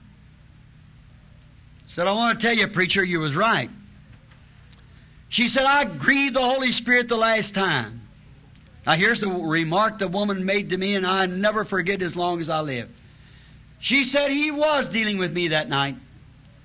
But said, when I turned him down that time, it was my last. Said, my heart's been so hard, I don't care for God, church, or nothing else, and I cuss my daddy every day." And she said, "I can see my mother's soul fry in hell like a pancake and laugh at it." That's grieving the Holy Spirit the last time. Think of it. Let's go home on the wings of a dove. Let's be the bride. Raise up from your seat now if you're wrong. Come up here. Stand here at the altar and say, "I've been wrong. Brother Branham, I got a temper. I've lived ungodly. I shouldn't do these things that I do. Brother Branham, I've did this, that, or the other. I'm guilty of lying. I'm guilty of stealing. I'm guilty of something. I haven't served God the way I should, and I'm ashamed of myself. And I want my life made right. Won't you pray for me here tonight, Brother Branham? I'll be glad to do it. If God will answer my prayers to hear for the sick, blind, afflicted, He'll certainly hear prayer for the sinner. Won't you come and be part of the bride tonight? I invite you to come.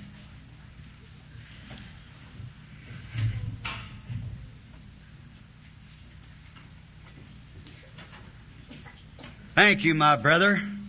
I admire that kind of a courage. That'll walk out and admit you're wrong. Amen. God bless you, brother. Amen. Stand right here. You mean to tell me you could raise up your hand and not be sincere about it? What's happened to the people? Brother, what's the matter? What's the matter with our people in this day? You mean you'd raise up your hand that you were wrong, and then will come and know he that knoweth to do good and doeth it not, to him it's evil. Won't you come? While the pianist, or if you will, sister organist, just a little music. I'm inviting you. I want to ask you, how many in this audience has been in the meetings when you know I'm not a preacher, I have no education? God bless you, little lady. That takes a real girl to do that. Yes, it This little choir coming here. Bless you, my sister. That's real courage. I admire that little lady. God bless you, honey. I got a little girl at home about your all's age. Little Rebecca. I appreciate you. Little Indian girl. God bless you, honey. This little princess. God be with you, sweetheart. You little sister. God be with you. And with you, sister. Now looky here. If young ladies like that, little girls, tender in conscience, and preach a sermon that cuts them to pieces, and here they come up here knowing that they're wrong, stand up here before the audience to make a confession. Surely you older women, won't you come? Move up here and stand along here. Would I seek thy face, heal my wounded, broken spirit. Let's sing it. Save me by thy grace. Save.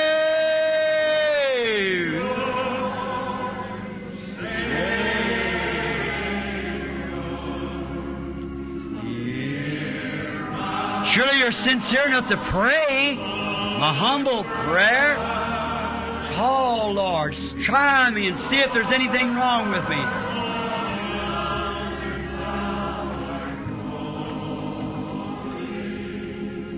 Do not have me. God bless you, sister dear.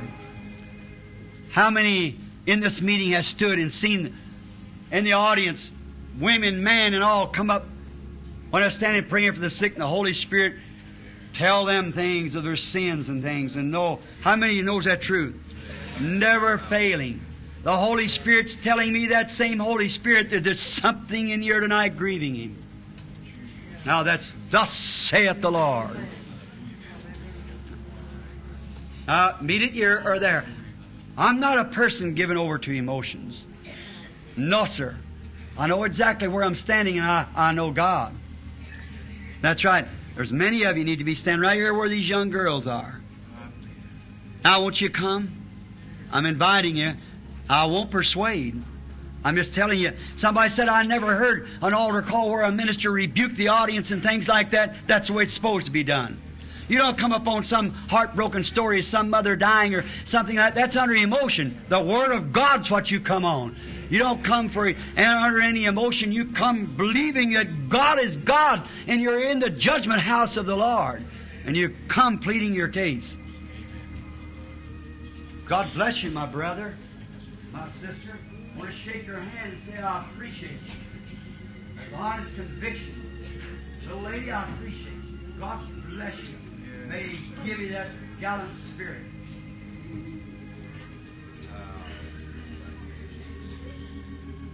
Bless you, my brother. God be with you. Once more. Then we're going to close. It may close for the last time, too, see. I don't know when. I hope it don't, but it may, see. Savior.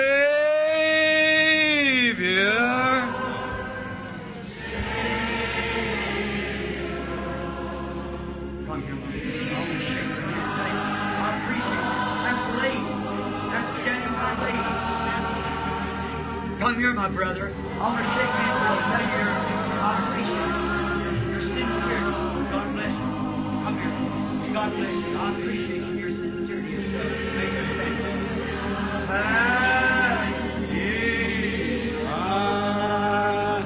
Savior. What? The marriage of the Lamb has come, and His bride has made herself ready.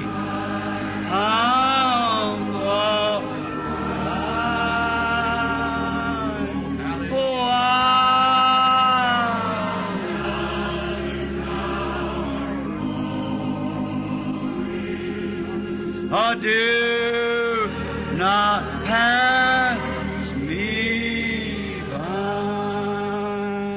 What? I'm trusting only in Thy merit. Could I see Thy face, heal my wounded, broken spirit, where the Word cut into it. Save me by Thy grace. Yes, Lord, yes. Savior, Savior. Would you like to step a little bit closer? Back here, thank you. Thank you, Lord.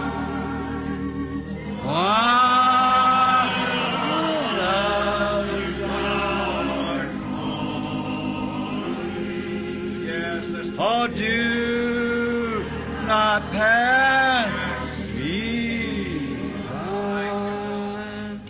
Remember, the Holy Spirit was what cut into your heart and come up here. Just think of the places He cut, and that person will never live that down. They'll always remember that. If our hearts condemn us not, but when you come with something in the Word of God and you bypass it, that's not Abraham's seed. Abraham kept the promise of God in his heart regardless of what come or went. I appreciate all of these standing around the altar. My prayer for you that God will give you the desire of your heart tonight and make you real sainted people. Some of these young folks, here's Indians, Spanish, Mexican, all standing around. People who's claimed to be Christians maybe for years, but see that it's wrong. They want to be right. Blessed are they that hunger and thirst for righteousness, for they shall be filled. Condemned. ready to make it right with God through the fiery altars of the judgment of God. It's got to meet it somewhere, friends. You've got to meet it somewhere, so meet it here. Don't wait till in the morning. You may be killed tonight in an accident going home. Just recently in a meeting, I made an altar call, and a call like it's up in Ohio. And that night, I left the building and been gone about 15 minutes. Now I heard somebody screaming on the side of the road, and I stopped and went over there. A car had an accident, run into another, and a woman had sat there so nervous she pulled off her ring. She was so nervous, she was killed. And she was talking to her daughter on the road down, which is driving. They had her there ready for the hospital. And both of them should have come to the altar. And the daughter said, Mother, the last words she said to me before the car struck, I did wrong tonight. I know I did. And there her life was called. Oh, you say that won't happen to me? It might. It might. And what if the Holy Spirit never condemns you again and tells you you're wrong? Then you'll walk out into eternity like that. And you know with that kind of a spirit, you can't do it. Look back through your life, see how you live. And look back there and see if it's that sweet, humble life of Christ, tying up with all of His Word. If it isn't, then come get right. There's no why take a substitute when the skies are full of the real Pentecostal blessings that'll cleanse your heart, purify your soul. Isn't that right? How many ministers are in here tonight? I want some of you brethren to walk up here with us. That's all right, brother. Yeah. Come up here, will you, just a minute, brethren? That's right. Jesus said in His Word, He that heareth my words and believeth on Him that sent me has eternal life, shall not come into condemnation, but is passed from death unto life. St. John 6 said, and I'll raise Him up again at the last day. A resurrection. People, we've got to stand that. We must do it. It's just got to be done. So it's not emotion. Emotions goes with it, of course, that's right. But the thing of it is a consecrated heart. You just take the Word of God and say, God, I did wrong. I'm sorry I did that. You know my heart. I did wrong. Right here upon this grounds, I confess my wrong. And from this night henceforth, I'm engaged to you. I'm part of the bride. I'll never do that again. Never let my temper slip again. I'll act like a lady. I'll act like a gentleman. I'll do the things that the Bible says do. I'll take you right now at your word. Then you're getting somewhere. You believe that, gospel preachers? Amen. Is that truth? That's right. Now, let us bow our heads in prayer. Just each one of you in your own way, remember, right by your side is Christ. In front of you, here on the altar, stands Christians praying. Behind you, gospel ministers praying. Now that puts you in an atmosphere of prayer. Now your confession, in your hearts, in your own way. Lord, I'm wrong. I'm sorry, Lord. I did these things. I now confess my sin. I believe on you. I accept you now. I want to be part of the bride. In Jesus' name I pray. Now, keep your confession on your heart now. Now I'm going to pray for you. Heavenly Father, how it grieves me sometimes when I look upon people who love me and see how you take the Word and lay it out there and it just cuts to the marrow of the bone. But then you come right around to vindicate it to be truth. It is truth. Here stands men and women, even little ladies, little girls standing here with bowed heads and tears in their eyes right at the crossroads of life. And I think where they could wind up down there in that twisting rock and roll, devil-possessed, demon-oppressed group. Here they are standing here tonight with bowed hearts, wanting something that they can put their hands on to say, Lord God, cleanse me from all the things of the world. Here's middle-aged man, young man, old women, young women, all standing together.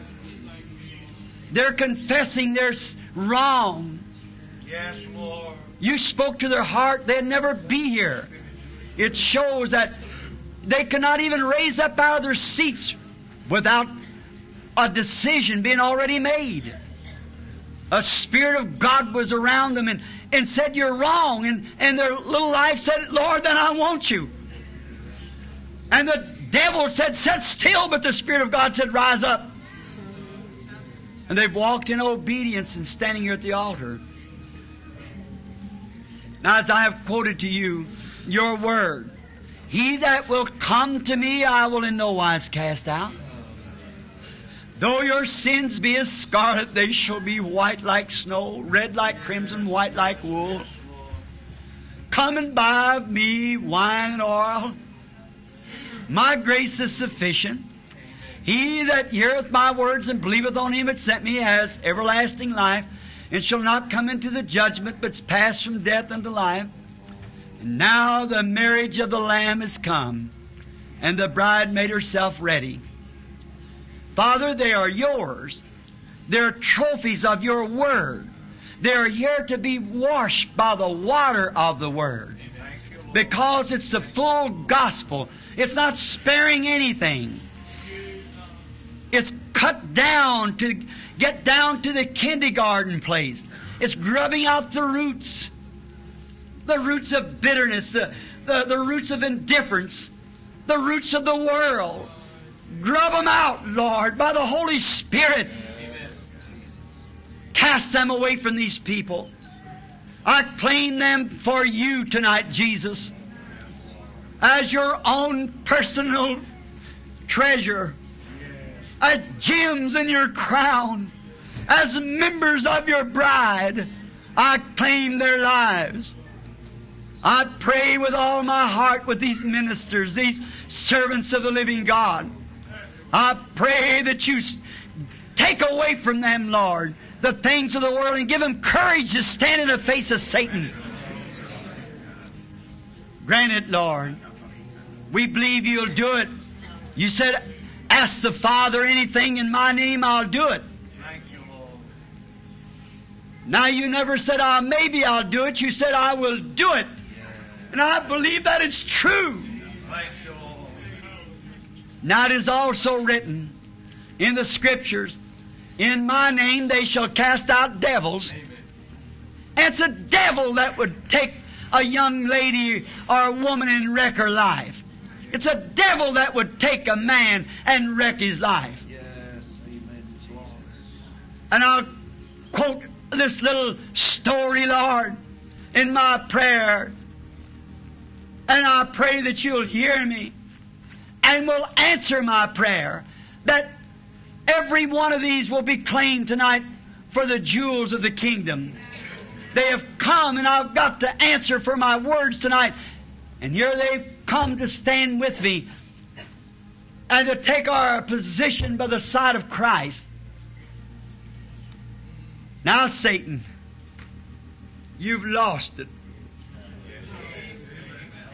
You kept a few of them back, but you didn't win the battle. Jesus said, he that comes to me, I will in no wise cast out.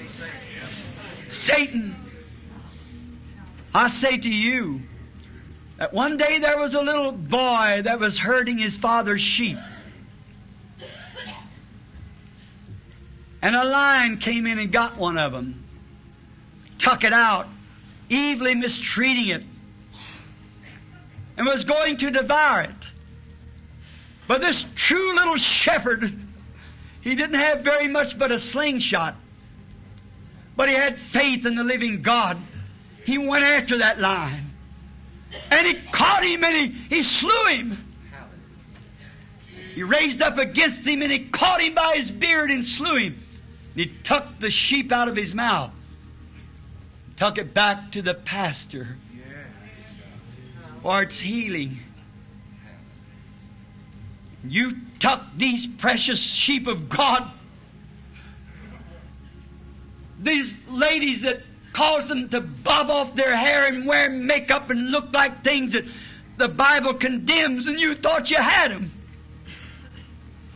But I come with this simple little slingshot of prayer. I'm bringing them back tonight. You can't hold them any longer. You've lost the battle. These precious men standing here, lambs of God, turn them loose. We adjure Thee in the name of the Lord Jesus Christ. I place between this habits and tempers and immorals and whatever it may be, I place the blood of Jesus Christ by faith between them and that thing again. You'll not catch them anymore. They're in Father's pasture. They are His children. Keep from them. In the name of Jesus Christ, I adjure Thee.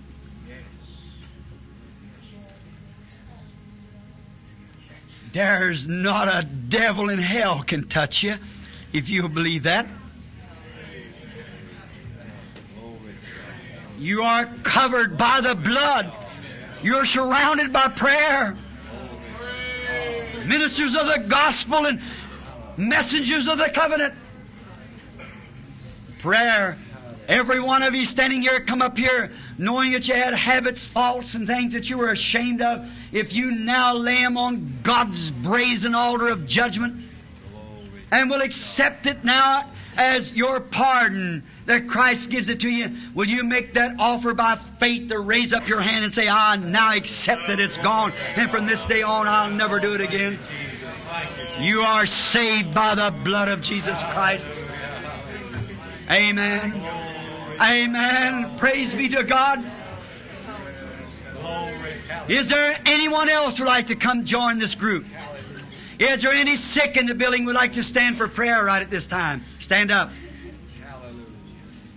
I want each one of you here, if you're not a member of some good full gospel church, go to this one if you can, if you live close here. Get with the pastor and get baptized. And then if you haven't received the Holy Ghost, pray God give you the Holy Ghost and fill you, make you a member of the bride. Look out across there, brother, at the sick people. The devil can't hold those people. This is the loosening time. Amen. Glory to God. Hallelujah. Don't you believe that? Let us then bow our heads for prayer. And each one of you people out there that's got sickness, you that's standing, lay your hands on one another. Jesus Christ said, these signs shall follow them that believe. If they lay their hands on the sick, they shall recover. Yes, He did. Hold your hands on each other. Now don't you pray for yourself. You pray for the next person you got your hands on, because they're praying for you. Let us pray together now as a Christian church. Lord Jesus, we are thankful for the victory tonight. Yes, Lord. Souls coming to you. Now the devil's packed off some of your sheep with sickness. We come to claim them back. Yes, we do. And as a church of the living God, we rebuke the devil and say, turn these sick people loose, Satan. We adjure Thee in the name of Jesus Christ that they may be healed. The Bible said, these signs shall follow them that believe. If they lay their hands on the sick, they shall recover. That's God's promise, and we know that it is true. They are healed by the stripes of the Lord Jesus Christ. Now, if you believe it, raise up your hands and give Him praise. Amen. All right, Pastor. It's all yours. God bless you, Billy. So nice to be with you here tonight. God be with you. God bless you. Oh, hallelujah.